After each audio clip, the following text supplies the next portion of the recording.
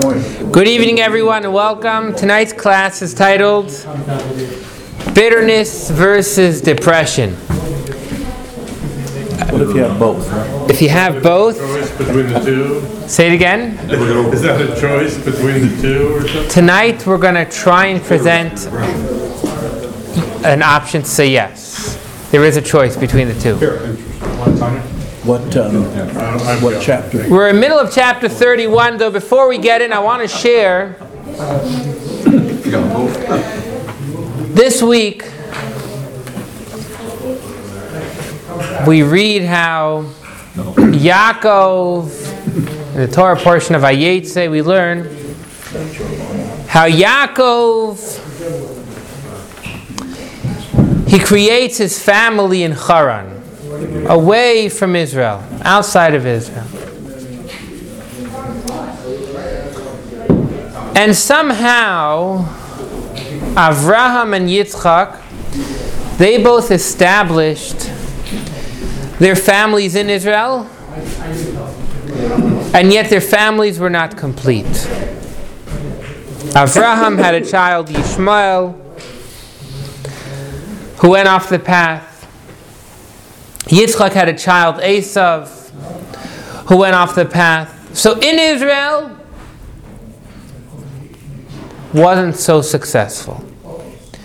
Yet Yaakov, he creates his family outside of Israel, and we learn about Yaakov, Mitasai Shlema. He had a full, the entire family, thank God,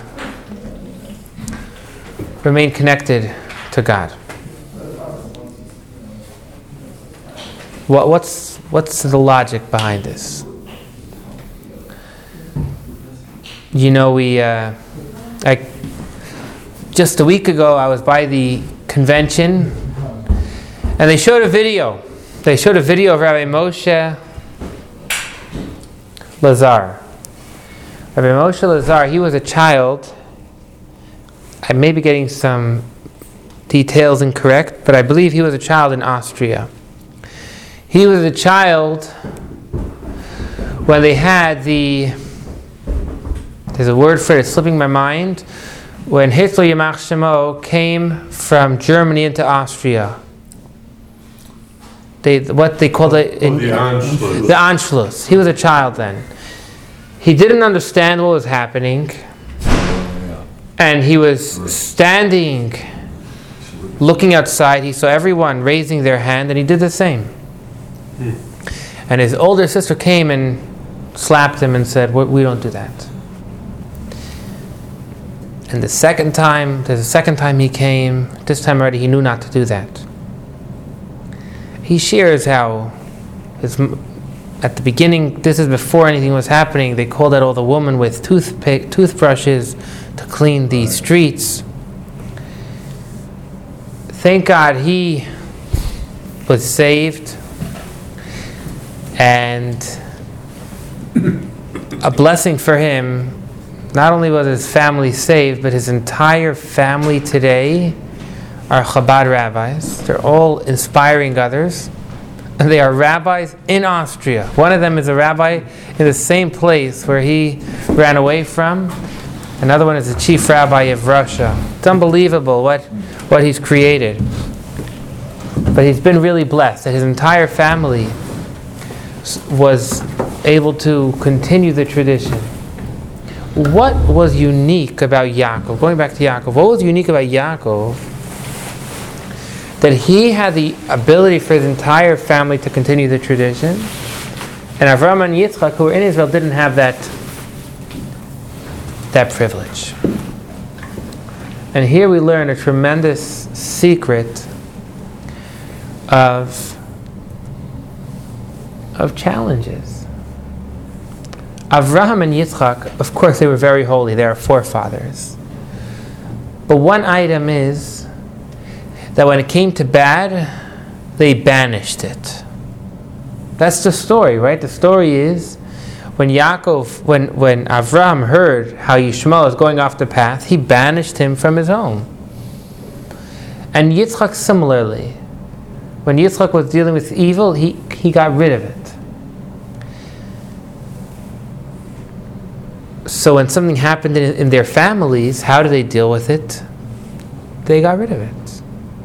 Yaakov, on the other hand, he went into the evil and he dealt with it. He went to Lavan. We learned Lavan was a master of tricks. He tried to trick him 100 times. But Yaakov dealt with it. He was able to find the spirituality within the challenge and bring godliness from it. So when he experienced within his own personal life, when his children were going through challenges, he didn't banish them like his fathers, but he was actually able to take those challenges that his children were experiencing and bring out the best from them. I thought that was a very powerful insight from this week's Torah portion. Yes, thank you. The insight is, in summary, that when challenges come our way, we could banish them, or we could try and work with them. And ultimately, working with them is will bring out the greatest energy. Like Yeshua knows. I get to work with Yeshua on some stuff. Okay, back in the Tanya chapter 31, we're in the middle of discussing. Previously we learned how you have to fight with someone on their level. You have to fight with someone on their level. If someone comes to you with words, you respond with words. If someone comes with a gun, you don't respond with words. You have to fight with someone on their level. The animalistic soul, at times, it needs to be fought with on its level, which may be using the tool of depression. That's what we learned last week. Aiken's addendum to the Tanya says, always bring a gun to a knife fight. We concluded last week. Let's start from there. That's going to be a good place to start. Page 140. Page 140, left column, bottom paragraph. Although one should never be sad, we learned last week, nevertheless, the method of subduing the Sitra Achara is on the latter's own ground. You have to use the tools that your opponent is using. As a rabbi of blessed memory have said, from the forest itself is taken the axe wherewith to fell it. Where do you take the handle for the axe? From the forest. And similarly, we also learn that he met his equal. Fight with someone on their level. With regard to this idea of fighting with someone on their level, with regard to this it is written, in every sadness there is profit. That means although you may right now be very sad, but there's going to be profit. What is the profit? The profit being the joy that follows the sadness, as will be explained later. This is where we concluded last week. So we concluded last week that at times you need to be sad, although sadness comes from klipa, but the sadness will bring joy. Here, the Tanya introduces to us something novel. And that is that there's a very delicate line between sadness and depression. Let me share, as an educator, there's a term that is going around that means one thing, or maybe it means so many things, and everyone is misconstruing it. And the term today is bullying, right? That's one of the hot words in education. How are you dealing? Do you have a bully plan? How are you dealing? And when a parent comes to me and says their child is being bullying, I know we're in for a little bit of a conversation, because what the parent thinks is happening, what the word bullying means, we need to be able to define what it means to bully. Now, why did it bring it in? What is the difference between sadness and depression? And I'll give you an example. Now, I am not a licensed psychologist, so I'm going to share my understanding from Tanya. I'm not sharing from the medical field, and I'm happy to be challenged on this. But I'm going to share from Tanya my understanding. If a house is on fire, and someone is truly depressed, will they run out of that fire? This is a question. I'm not saying the fact. I'm asking a question. If someone is truly depressed to the ultimate point, and the house is on fire, will they run out of it? They may not. They may not. So the difference that I'd like to share, my understanding from Tanya, between depression and sadness is, and again, this is the way I'm going to define depression, and I'm going to define sadness. Depression is when you've come to a point that you're not going to do anything about it. If someone is depressed, in the words of Tanya, we're talking about you've come to a point where you're just depressed, but you're not going to do anything to try and fix that. Sadness, in our terminology, is going to be when you're sad, you're upset, and you're going to try and fix that.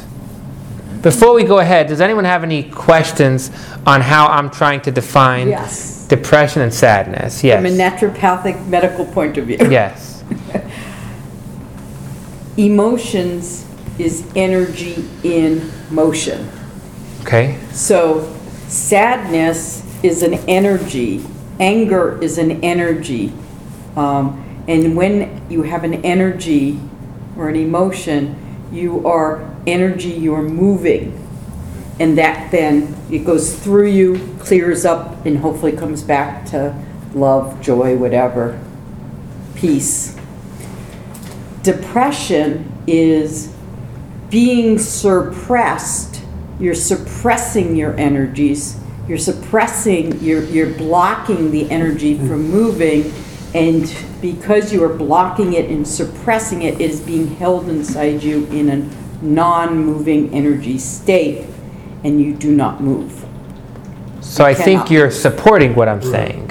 Yes, I am supporting Okay. it, but giving it in a different I light. appreciate that. Is that the I appreciate that. naturopathic medical view of that? Yes. When you have a chance. Yes.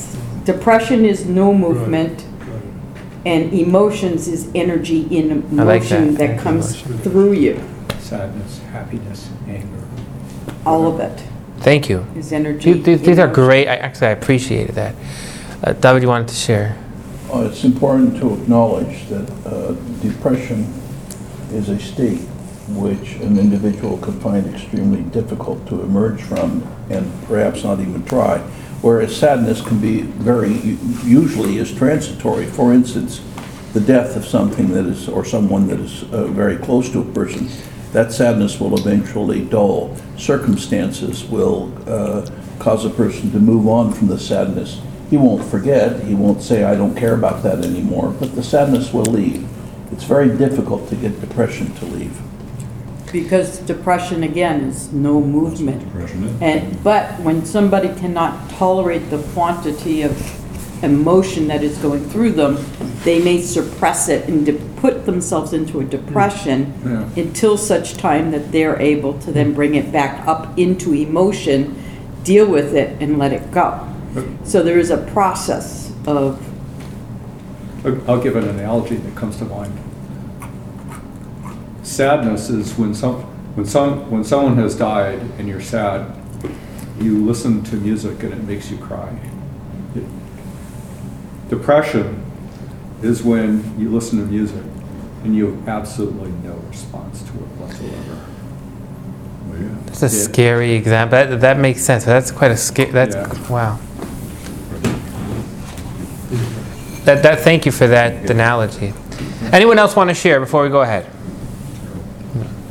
More Baja, please. Well, at what point does, you can start out with a mild depression. At what point does it become clinical? What point is it? At what point does it become clinical? Or what we're Usually talking here, 6 months, by definition. If you're depressed for more than 6 months. then it is not an acute depression. It goes into a chronic depression or a clinical depression. Dr. Mal, if you wanted to share something? Do you agree? Well, I don't know about the length of time. I don't have any expertise in that. But suicide is a result of depression. I've never heard that suicide is a result of sadness. That's an actual. So let's see this inside. Let's gather. Just respond to that for a quick second, because what I hear is people go into depression, and as they're starting to come out of depression, it is in the process of coming out of depression that they will commit suicide, because they're starting to go from the squashing of all emotion into action. And so it's actually you need to be careful about people coming out of depression, that they may commit suicide. Wow. Yeah. That's And really... frequently, depression can be medicated. Sadness cannot, except by just a general time passage and change of circumstances. So let's try and put this together. We previously learned that there are times that a person needs to humble oneself. Humbling oneself, we gave numerous methods, I think 5, how to come to that humility, how to break yourself. But breaking yourself, we said, will essentially push you over to klipa, because klipa is sadness and depression.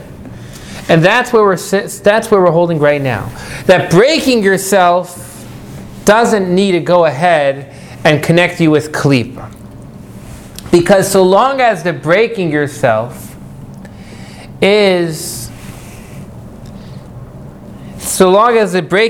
is going to be part of an action plan, then that could all be part of Kedusha. I'm going to try and share something, but I have much more knowledgeable people than myself in this field, so if I'm wrong, I'll accept that. My understanding from one of the commentators on the Tanya is, let me share this with an introduction. The Tanya last week we shared that although by breaking yourself you're going to become dejected, and that's connected with klipa, it's okay because you need to fight the klipa with its own tools. That's what we learned last week. But now we're going to go ahead and say, however, it's not even really klipa, because you're not really depressed, you're sad. That's the flow of Tanya. But there's a little bit of a problem here, if you get deep into the Tanya, that if it's not klipa, so don't call it klipa. Why did we start off last week learning that although it's klipa, don't worry, because you need to deal with klipa on its own level. So the commentators share, and actually I think it's from a note of the Rebbe, that when someone breaks themselves, the first second they're broken is depression. Meaning, the first second they're broken, the immediate response is a feeling that I'm down and I'm not going to do anything about it. The hope is, though, and that could last, my understanding from the text, is that could be a moment of time. It could be a second. But for that initial reaction is going to be that I'm down and I'm not going to do anything about it. The hope is that immediately following you're going to be able to actually think about it and say, hey, now let's make an action plan. So the Tanya here essentially is telling you that minute, those 30 seconds when after you've broken yourself to break your spirit, those 30 seconds of depression meaning that there's no action plan, that is connected to klipa, but that's not a problem because you need to deal with klipa on its own level. However, once you pass the first 30 seconds, it's not even depression anymore. It's sadness because you're going to make an action plan. Can I ask you a quick question? Sure. If that didn't make sense, don't worry about it. The only reason it didn't make sense was I missed last week. So this idea of breaking yourself, what does that mean? So we've been learning for the last few chapters that at times someone's mind is going to become dull. And they're not going to be able to, and their heart will become dull. They won't be able to have emotional feelings towards God, even when they're going to contemplate about godliness. Are you on purpose trying to break yourself? Yes. So if someone's heart is dull and they're not able to create emotional feelings, then that means that they need to break themselves a little bit. That means that their being is stopping themselves from connecting to God. So we learned that you need to break yourself a little bit. Think about how others are greater than you. Think about humble yourself. But initially, when you humble yourself, you may become for a few moments depressed. How could that be if depression is klipa? So he said last week you need to deal with the klipa on its own level. If it understands depression, so work with it on that level. However, now we're learning that once you've passed the first 30 seconds or however long that period of time stands, it's not even depression, it's sadness. Let's see that inside. Page 140. Please. Before klipa definition. It literally means a shell. It's something that surrounds holiness. Surrounds holiness, or is it empty of holiness? Surround. Well, it's surrounding is trying to block holiness. Surrounding in a bad way. It's like a blocking holiness. Yeah. Dr. Mallow, I'm sorry. Please go ahead. Well, no, I was just going to ask you something that I came across the Talmudic term in the past week where they were talking about a husk of a plant. Yeah. And they didn't use the word klipa. They used a different word. Klipa, well, in the Talmud, it would be in Aramaic. Yeah. Klipa, I believe, would be a Hebrew word. Mm-hmm. How do you say to peel in Hebrew? Anyone know how to say the words to peel? Lekalef. Lekalef. Oh. To peel. There you go. To peel. See, all that time in the army wasn't wasted. So half of it was sleep. That's it? Lekalef is the verb to peel. The shorish of klipa is kuf, Right. lamed pei. So if you're adding lamed at the beginning, lekalef means to peel. Does that help at all? Right. Yeah. Okay. Page 140, right-hand column top. In truth, however, a contrite heart and the bitterness of the soul, when someone is broken because of its remoteness from the light of the divine countenance, and it's being closed in the sitra achara, when someone is down because of how far away he is from godliness, and that the godliness is enclosed inside of the klipa, are not called atzvus. It's not called dejection in the sacred tongue. For atzvus in the sacred tongue, atzvus implies that the heart is dull, like a stone, and is devoid of vitality. Atzvus is there is no feeling. Numb. I like that example you gave of the person listening that can't cry. They're numb. But in the case of meriros, bitterness, and a broken heart, the contrary is surely true. There is vitality in the heart, fermenting agitation and bitterness. Okay. So here we've clarified that we are not talking about, and that's why the title was bitterness versus depression, because we first need to clarify that depression means no feeling, and bitterness in our context, again, I'm not telling you medically, but in our context, sadness, bitterness means you are alive and kicking. You are going to fight that item, whatever it is that's bothering you, are going to fight it to the very end. So now we need to talk about where in holiness is there room for bitterness. Which part of the holy makeup of our body does bitterness come from? Could anyone figure this out?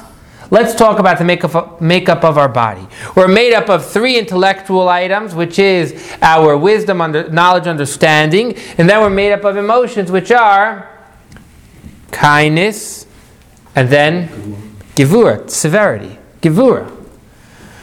So when we're loving one another, when we're being kind to ourselves, that's coming from kindness. But when we are going ahead and being tough on ourselves, that could be coming from the holy side of Gevurah, the holy side of severity. So the fact that we're bitter can be coming from the attributes, the holy attribute of Gevurah. In Chinese medicine, I believe bitterness, I know anger comes from the liver. Bitterness, I think, comes from the gallbladder.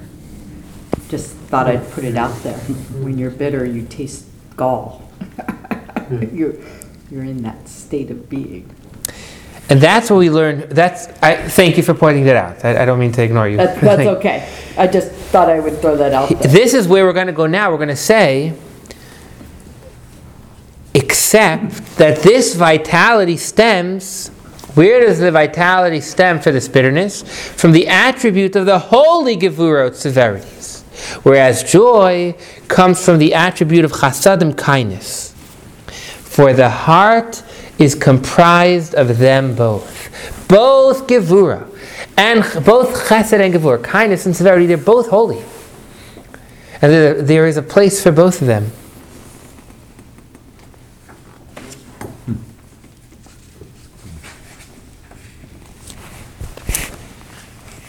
Talking about the forefathers, we know that Avraham was kindness. Abraham was kindness. How do we know? That's why he had a tent on all four sides. And actually we learned the reason that he had a son Yishmael was because he was so kind. Kindness went everywhere to everybody. He didn't limit the kindness. On the other hand, Yitzchak was severity. Yitzchak was strict. We know Yitzchak never left Israel. Yitzchak himself never left Israel. Yitzchak was, so we have within our heart, we are able to be happy, we're able to be sad. Okay, but now we've run ourselves into a question. We've run ourselves into a question. We learned last week that if you want to fight someone, you have to fight them on their level. If you want to fight Klippa, you have to fight. But today you're all of a sudden telling me that the severity is not anymore on its level. The severity is holy. Last week we learned that if you want to fight someone, we learned the quote was, he met his equal.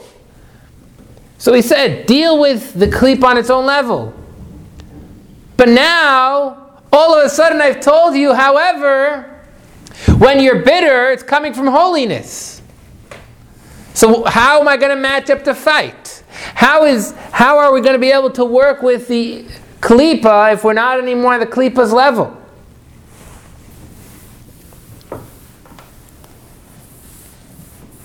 Good question. Thank you.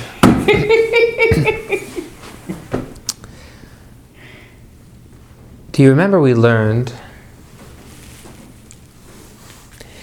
gave an analogy of the king who hired this person to subdue his son to sin. Remember the analogy? Mm-hmm. Seduce, not subdue. To seduce, thank you. Seduce his son to sin. And we said that this person's motive, this person does not want the king's son to sin, because she knows that's not what the king wants. But at the same time, they've been hired to do their best to seduce the son. So in this whole story, let's take the story at face value. We could say that the person that's being hired, they could even be a holy person. Let's say there's no one in the whole city that sins. So the king is hiring a holy person, and their job is to try and convince this, but they're holy. Well, that's what Klippa is. We're saying Klippa, they're not bad. Klippa is, Hashem has created Klippa to test us, and hopefully we're going to withstand the test and make ourselves better. But that is only Klippa in its source. If you go to the root of Klippa, you'll see that it is godly and it's on a mission. However, When Klippa comes down into this world already and does its job, in our world it is bad. Let me give you an example. That's what I wanted to... That same example, imagine that the king hired someone to seduce his son, and that person hired somebody else, who eventually hired 100 people. The final person who's going to try and seduce the king's son has no clue what happened. And they're just doing it because that's what their job is. They don't know all of this fluff, that the king is just testing. They don't know that whole story. So the final person is doing it with negative intentions. Let's carry that back to Klippa. Again, Klippa in its source is good. But after it's come down so many levels, in this world, it appears bad, and actually Klippa in this world is bad. Because it's so disconnected from its source. So therefore, when you want to go ahead and refine Klippa, there's one way to do it. That is by arousing its source. Remember, Klippa in its source is holy. So if you see Klippa, if you see something negative, bad, evil down here, your way to bring out the godliness within it and refine it is by arousing its source. Remember, if the 100th person who was hired would go to the first person and have a little conversation, they would immediately realize that this whole thing by the king is really for a good reason. If the 100th level of Klippa is going to go back to its source and have a little conversation, they're going to realize that we're not here to hurt people, we're here to bring out the best in people. So the way we can refine Klippa is by arousing within it, revealing within it, its own source. And what is the source of Klippa? Holy Gevura. Hashem is testing us. Where do those tests come from? From Gevura. This is a story of Job, basically. The story of Eov. Right. Gevura means what? Gevura means severity. I feel like I'm talking for too long. Could someone else try and share the point I said over in their own words? I'd love to hear it. Go ahead. The last word from holy, what was the word you used? Gevura. Gevura. Does anyone want to try and repeat back what I said for my benefit, maybe to see if I understood it and to see if others understood it? So far you're on fire, Jim. Yeah, you should. Try and repeat it back. I would say that I'm on fire, but... Okay, you're passionate, you're alive, you're passionate, we're learning. So, I would... anyone interrupt me when you want to, but going to that story as an example, these were tests of a person's devotion, a test of a person's faith. And the more, just like Abraham was tested, maybe in a sense, but the more a person is tested, the stronger they become. And the stronger their faith becomes, the stronger their faith in themselves to deal with adversity becomes. They learn to become resilient. That's why Hashem created Klippa. Hashem created Klippa to test us and bring out the best within us. And now we're learning a lot deeper. So when you want to go ahead and reveal the good within Klippa, you need to reveal its source. Reveal the holiness within it, which is from severity, from Gevura. I'm sorry. Please ask. Maybe that's what Jim was, now I understand what Jim was saying was, when you say to reveal its source, that means to acknowledge that it's not on the surface, it looks like a bad thing, but it's actually God testing us, right? Is that what it is? Right. Well, actually, we're learning deeper. we're learning on the surface, it is a bad thing. Because remember, at this level, the klipa is bad. It's so disconnected from Hashem. But if we're going to go and dig deep within it and reveal its source within it, It was intended as a good thing, but it that's looks right. like a bad thing. And then the moment you reveal its true intention, it's only going to be good. It's only here to bring it the best within you. So going back to we can go back to the example of the rabbi in Austria who had the test, and in response to that test, raised a family of devoted rabbis, Right. and Reddisons, presumably. David is waiting to talk. And if you ask what if the Holocaust was a test, that's on a different another level maybe. On a whole different level. Yeah, because the general answer to that is there is no answer. The fact that I'm still sitting here after the Holocaust, there is something in there. Yeah. I would respectfully suggest that there is an answer.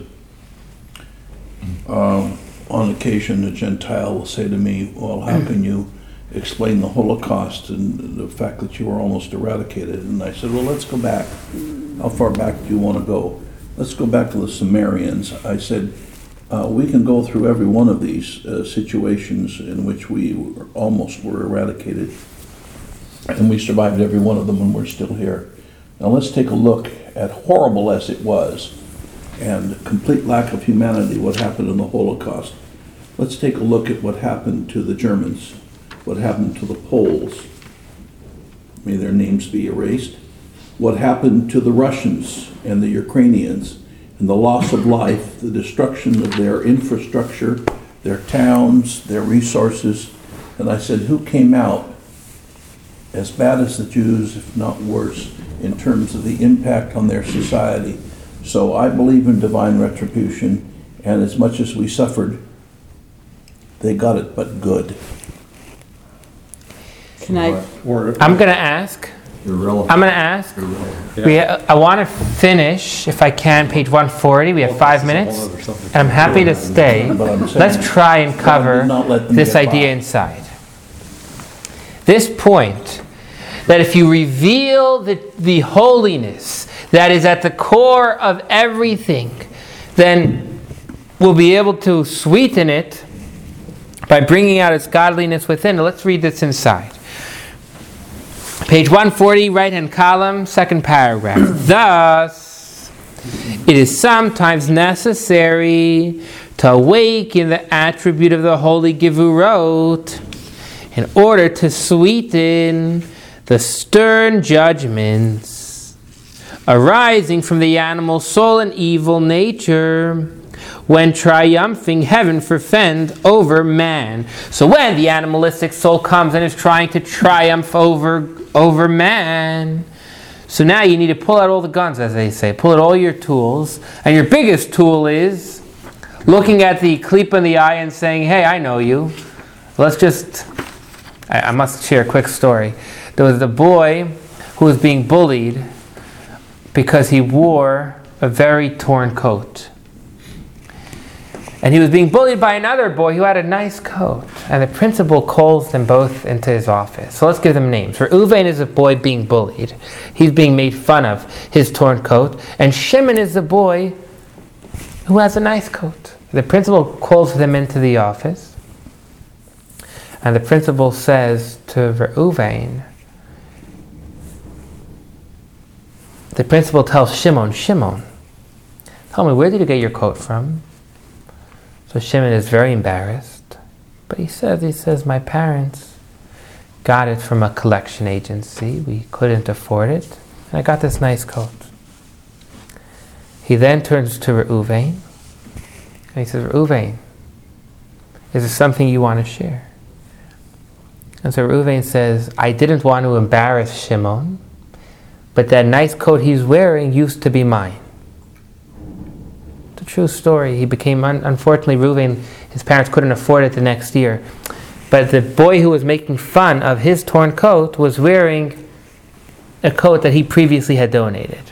You know, if you look back, sometimes if we look Klippa in the eye and we tell Klippa, I know you well, and I'm not going to look at you. I'm going to look through you. You're going to knock it out. Don't look at it for who it is. Look at it at its source. It's holy.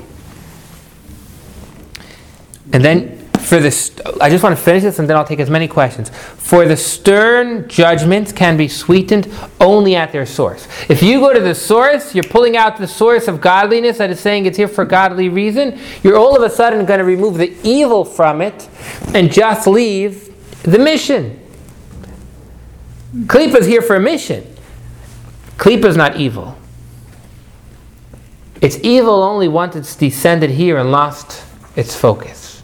Just like that person who's here to tempt the king's son. They're not evil. Yeah, if they hired the last one has no clue what's going on. Maybe they are here for the wrong reasons. But at the source, there's no evil. Therefore, the rabbis of... Let's stop here. Here we've gotten to a good point. We'll summarize and take all the questions. In summary, the first moment that someone breaks themselves, they may have true depression.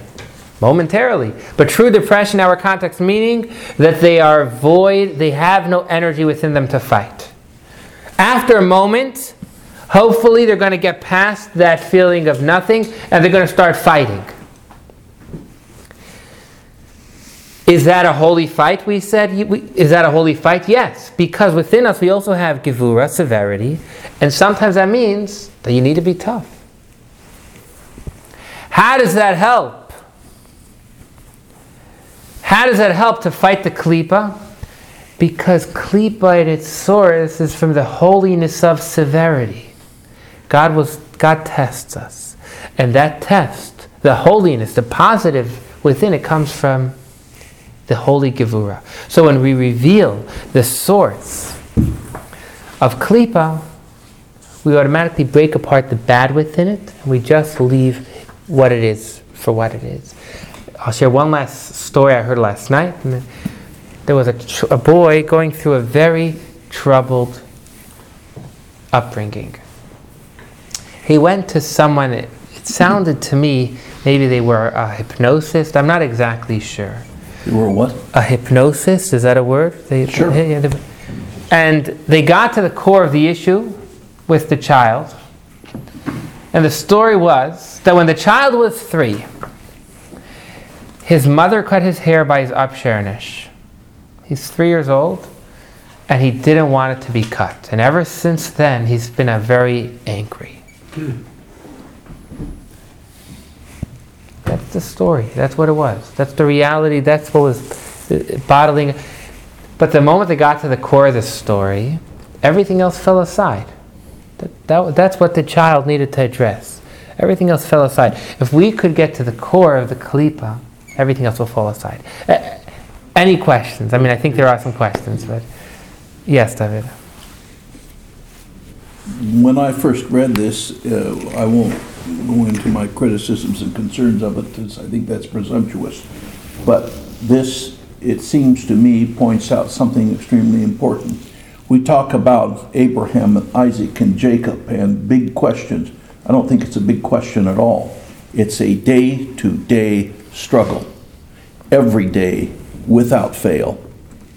And consequently, one needs to address this and get into the habit of addressing it without thinking about the struggle, but simply to react in a positive way to extremely negative circumstances, because Hashem knows it flows like water, and one cannot dwell on the big questions. One needs to develop strategies for the everyday.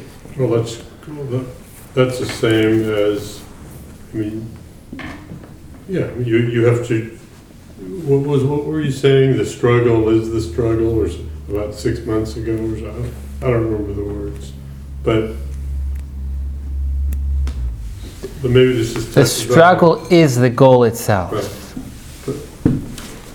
But I think what you're saying, David, is that the struggle is to constantly actually try to be positive. You may not always succeed, but on a daily basis, and the more that you try to do that, is like a muscle. You strengthen it, and it gets a little bit easier each time. It's not flawless, of course, but or something. That was well said. Yeah. Well said. So can I just throw 2 cents into the Holocaust, because I feel like I want to throw my 2 cents in, and that is the Holocaust happened. It was a huge test, and it grew step by step by step by step. And I think God was watching man to see how man would react. Were they going to react in fear, anger, kindness, honesty? And that it was really a learning experience to see how man would react under a very, very bad situation. And there were many reactions from many different people along the way. And those of us who survived were because there were those who had kindness and compassion and love in their hearts who helped along the way. And those who died was because they weren't in a spot of love and compassion and kindness. You'll were forgive me. sacrificed. I try not to argue with people, but I need to argue. I need to argue and say that the Rebbe was clear that the people who died are called Kedoshim. Kedoshim mean that they are called holy martyrs that go straight to heaven. Yes. And we are not allowed to, and he brings many sources, we are not allowed to go ahead and start judging and saying these people were deserving, or that they were in a situation where death was the best thing for them, etc. That's something that we are not allowed to say. I do not judge. I only leave judgment in God's hands. And I believe that those who died is because it was okay with God's permission. It was okay that between God and the situation that they died, and I'm not going to judge any of that. But I also think that God expects to see how we are going to react, how we are going to. If it was a test, then I'd say mankind failed it abysmally. And God There saw were that. exceptions. There were exceptions. And since I don't like to dwell on the negative, I'm going to just say a positive thing here. There was this guy who it was in a paper the other day. It was an incredible story. He was from Norway, and did you read that? I think He just died. He was 95 years old. Yeah, I read that And book. He helped to blow up the tritium plant or the deuterium yeah, plant. Amazing exactly. So it was this guy who he went. Norway was under control of the Nazis. He didn't like that, so he went to offer his services to the British, and they developed. And they knew that Hitler was working on an atom bomb, and he had a heavy water plant in Norway, and so this team.